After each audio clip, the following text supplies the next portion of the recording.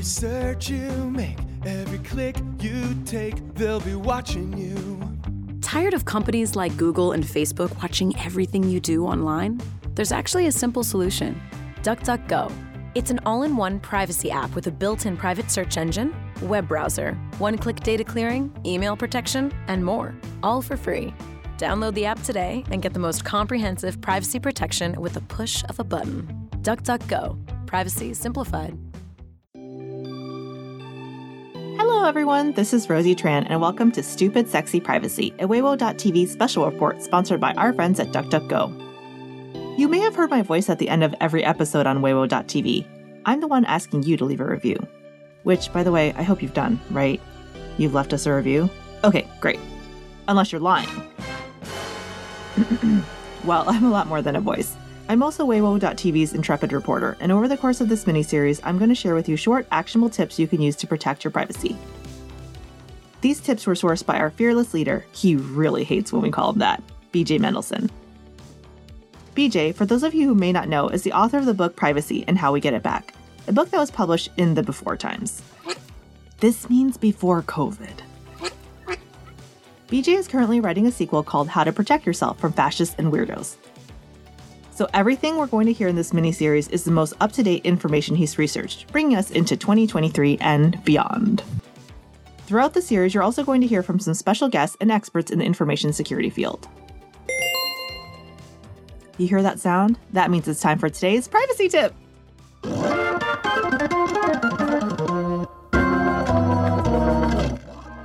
So, a few years ago, before this whole pandemic thing started, BJ's laptop crashed. He doesn't know why, but if you guessed it was because that laptop was riddled with superheroine-themed pornography, you'd probably be right. Regardless, 3 years later, BJ has this laptop just sitting around and not being used. Some of you may be in that exact same boat, not with like the Wonder Woman porn. But you may have an old smartphone or laptop that's not being used. Well, I've got some good news for you this week. Because if you're planning to travel internationally, these old devices can come in really handy. Here's why. When you travel internationally, you want to do so with as little tech as possible. That's because your tech can be searched. This includes your phone and your laptop, as well as any external storage devices you might have. So the trick is to take your old devices if you must travel with something, get them fixed up if you can, and then restore them to their factory default settings. You will then use those devices when you travel and wipe them again before you go home or cross another border. This isn't always feasible. If you have an iPhone 6 or something, the device may be too old to reactivate and secure. This is because Apple's no longer issuing software updates for it. So for those of you without an old device, you might need to break out your wallets. This is one of the shittiest things about the state of privacy and data security in the 21st century. Most reliable solutions cost money. The good news is that burner phones are relatively affordable. Laptops, on the other hand, especially Apple products, are ridiculously expensive. We'll talk more about why you should get an Apple computer next week. Now, there's one more thing you need to do when traveling internationally, and it's very important. Turn off facial recognition on your smartphone. Instead, when you travel anywhere that has a high risk of encountering law enforcement, you want to use a PIN instead. The longer and more random the PIN, the better. And if you have trouble remembering that new PIN, well, there's a reason we recommend you get yourself a privacy notebook, you know. We'll see you next week.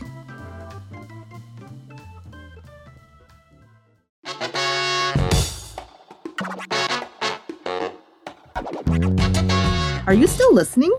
We hope so, because we have a special surprise. Back in 2017, BJ's first book on privacy came out. It was called Privacy and How We Get It Back. Broadway actor Roger Wayne did the narration for the audio edition of the book. Our editor, Andrew, was nice enough to go through the audiobook and pull out the sections that are still very much worth sharing with you today. So if you stick around and listen to this miniseries, after every privacy tip, you'll hear another excerpt from BJ's book, Privacy and How We Get It Back. Take it away, Roger! 5. The Social Media Industrial Complex. 9 times out of 10, nobody is given any sort of explicit control over who has their data and what's being done with it. You might be able to flip a switch or two within Facebook or Twitter's settings, but that doesn't even begin to slow down the amount of data they're grabbing about you. Aside from altering the terms of service at any time they choose, the platforms and companies also may not inform you that the use of their app also means that your data will be shared with a data broker like Axiom. Or, incredibly common in the name of growth hacking, that the platform or app will quietly upload all of your contacts from your phone's address book, spam them, and collect all your friends' information in addition to yours. Don't forget about that. LinkedIn settled out of court to the tune of $13 million for spamming people you were connected to in your address book. Both MySpace and Facebook spammed people in their early days to quickly grow their user base, with Facebook notably spamming everyone at Harvard. Underneath most of the stories about viral phenomenons or red-hot startups, you'll often find something creepy being done to grow rapidly.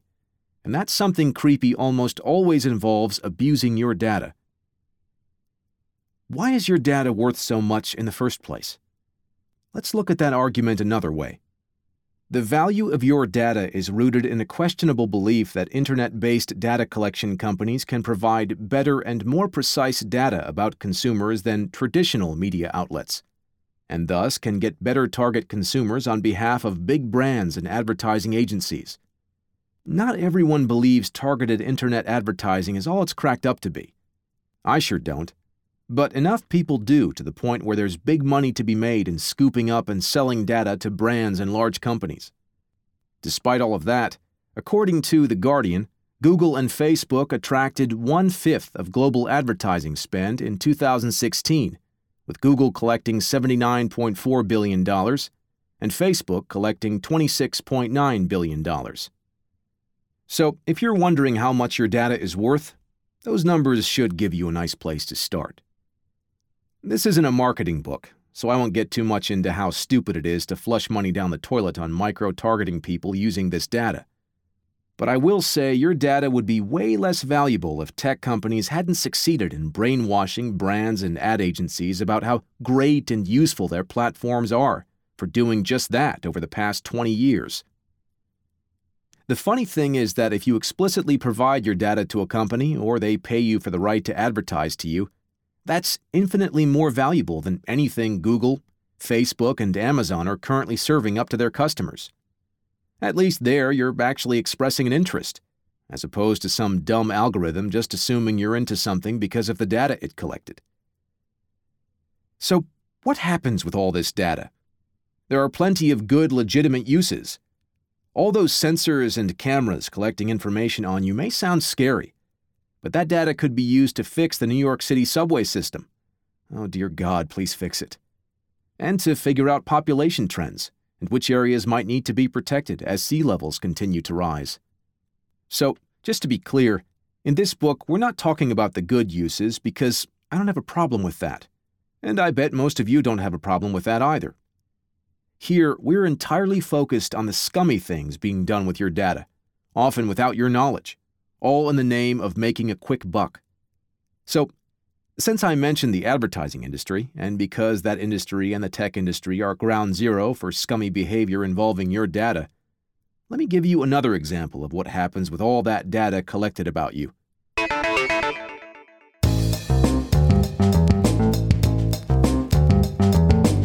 I'm a Facebook hipster. I then deleted my Facebook account and then re-upped it in 2005 and have not been able to get off the stupid thing since.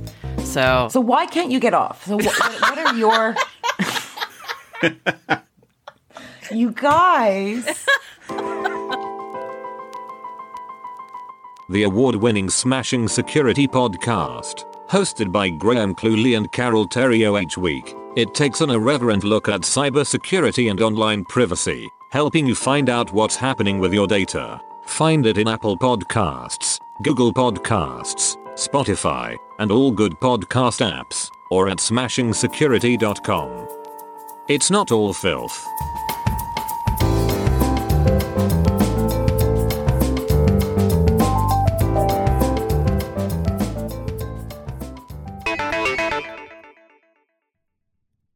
One of the challenges of working in the advertising industry is identifying the right audience to target with the right message. Seems obvious, right? We, and I include myself here because I am a currently active marketing consultant, want you to buy stuff. So you have to go where the people are or where you think they are. You see, there's this old adage that is often misquoted by tech people, so-called digital gurus and marketers, that goes like this. Half the money I spend on advertising is wasted. The trouble is, I don't know which half. The thing is, the guy who allegedly said that, John Wanamaker, probably didn't actually say it. It's sort of like how Brutus told everyone he was afraid of zombies in the Bible. That's a funny thing to say to people, but Brutus didn't actually say that either. In the case of Wanamaker, the true funny thing is that he, better than many others in his time, knew the power of advertising and how valuable it was in growing his prospering business ventures. He didn't need to question whether or not his advertising was successful because he saw the results of it firsthand. Isn't it hilarious that the guy everyone quotes in their argument against advertising actually was successful because of advertising? That's the sort of stupidity we're dealing with here when it comes to the justification behind your privacy being abused. And I know I've said this before, but I repeat things because repetition is important in education. The ad and tech industries are really stupid. So if you're like, but BJ, if the government was collecting all this data during and after World War I, then why didn't they stop the first terrorist attack on American soil in 1920 by Italian anarchists? Why didn't they stop the Boston Marathon bombing almost 100 years later in 2013? If we don't know what to do with this data, or have grossly overinflated its importance and our ability to interpret it, why does every company still want it and keep talking about how data is the new oil? It's because we're dumb. I wish I had a better answer for you, but I don't. Greedy people do dumb things in order to make money. Believe me, none of these people are going to turn off the money faucet until its source is completely dried up. If you want an academic explanation, there are plenty of books out there, complete with all the hand-wringing and what does it all mean that authors use to fill pages when they have nothing to say. But I'm not your guy. Your answer is greed. Your second answer is stupidity. And that goes all the way to the top. I was at a conference giving a presentation to government communicators, and someone working on behalf of a very large branch of the government told me that they personally agreed social media was bullshit, but their bosses were obsessed with it because they were told how magical and wonderful it is. This was in 2017, so you and I may know this sort of thing is ridiculous, but we're far, far outnumbered by those who don't.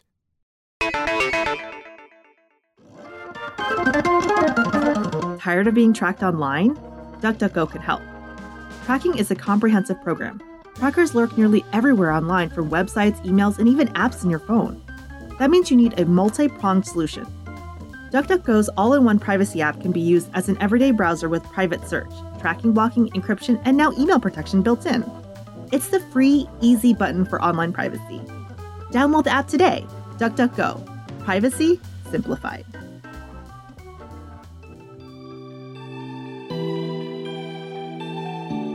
Thank you for listening to Stupid Sexy Privacy, a Weiwo.tv special report. Do you need a privacy audit? To help fund new episodes of Weiwo.tv, BJ is offering one-on-one privacy audits. These are private, one-time consultations that are conducted securely through Signal. During the audit, BJ will walk you through all 23 steps from our special report to help you better protect your privacy. Now, just to be clear, we're going to share all 23 steps with you here, for free, in this podcast miniseries. Because these are all tactics you can use right now to help protect yourself from fascists and weirdos, and we want to help keep everyone safe. These privacy audits are meant for people who may need some extra help implementing these steps or have additional questions that they want answered. You can have your one-on-one privacy audit with BJ by sending an email to bjmendelson@duck.com. That email again is bjmendelson@duck.com. And we'll see you next time right here on Weiwo.tv, right?